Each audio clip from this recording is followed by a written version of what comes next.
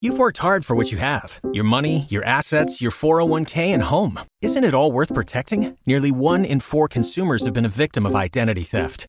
LifeLock Ultimate Plus helps protect your finances with up to $3 million in reimbursement.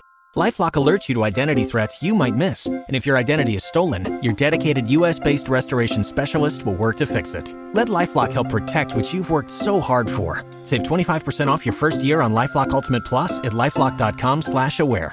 Terms apply. Hurricane watches continue for South Florida and Lake Okeechobee, as well as the Keys, and eventually will be expanded northward. There's a good chance that much of northeastern Florida will be put under a hurricane watch sometime tomorrow. As Irma moves west-northwestbound, still is a powerful Category 5 hurricane raking the southern Bahamas tonight and into tomorrow morning.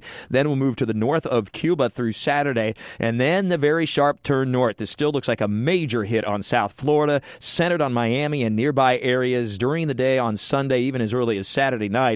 Then it now appears to be a ride northward that could be over land for the most part. It's going to be very close between an I-95 hurricane and, say, far western Atlantic. Right now, the updated track is just a little bit west of Interstate 95, but this will oscillate some one way or the other. But the important thing to realize and the takeaway here is there are going to be significant impacts on Jacksonville and northeastern Florida from Hurricane Irma. I believe there'll be widespread power outages. There's also an enhanced tornado threat, as well as, of course, very heavy rain, flooding due to storm surge. So that's salt water, but also flooding due to the heavy rainfall.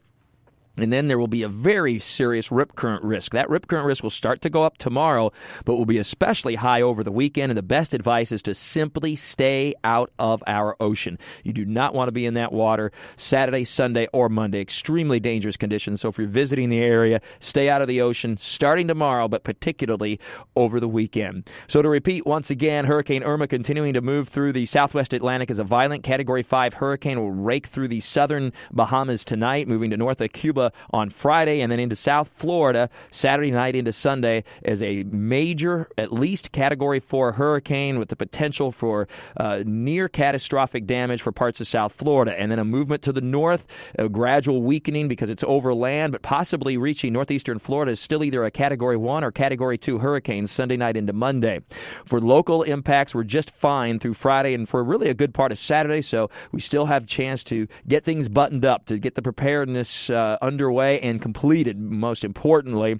And then on Saturday, it will start to become a little bit windier. We'll see some rain at times, but still, there'll be some dry hours in there, too. But the conditions rapidly deteriorate Sunday into Monday with very heavy rain developing, high winds, and the tornado threat.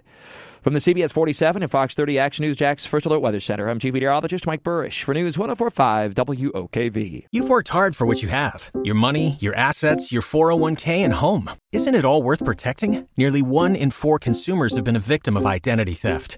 LifeLock Ultimate Plus helps protect your finances with up to $3 million in reimbursement.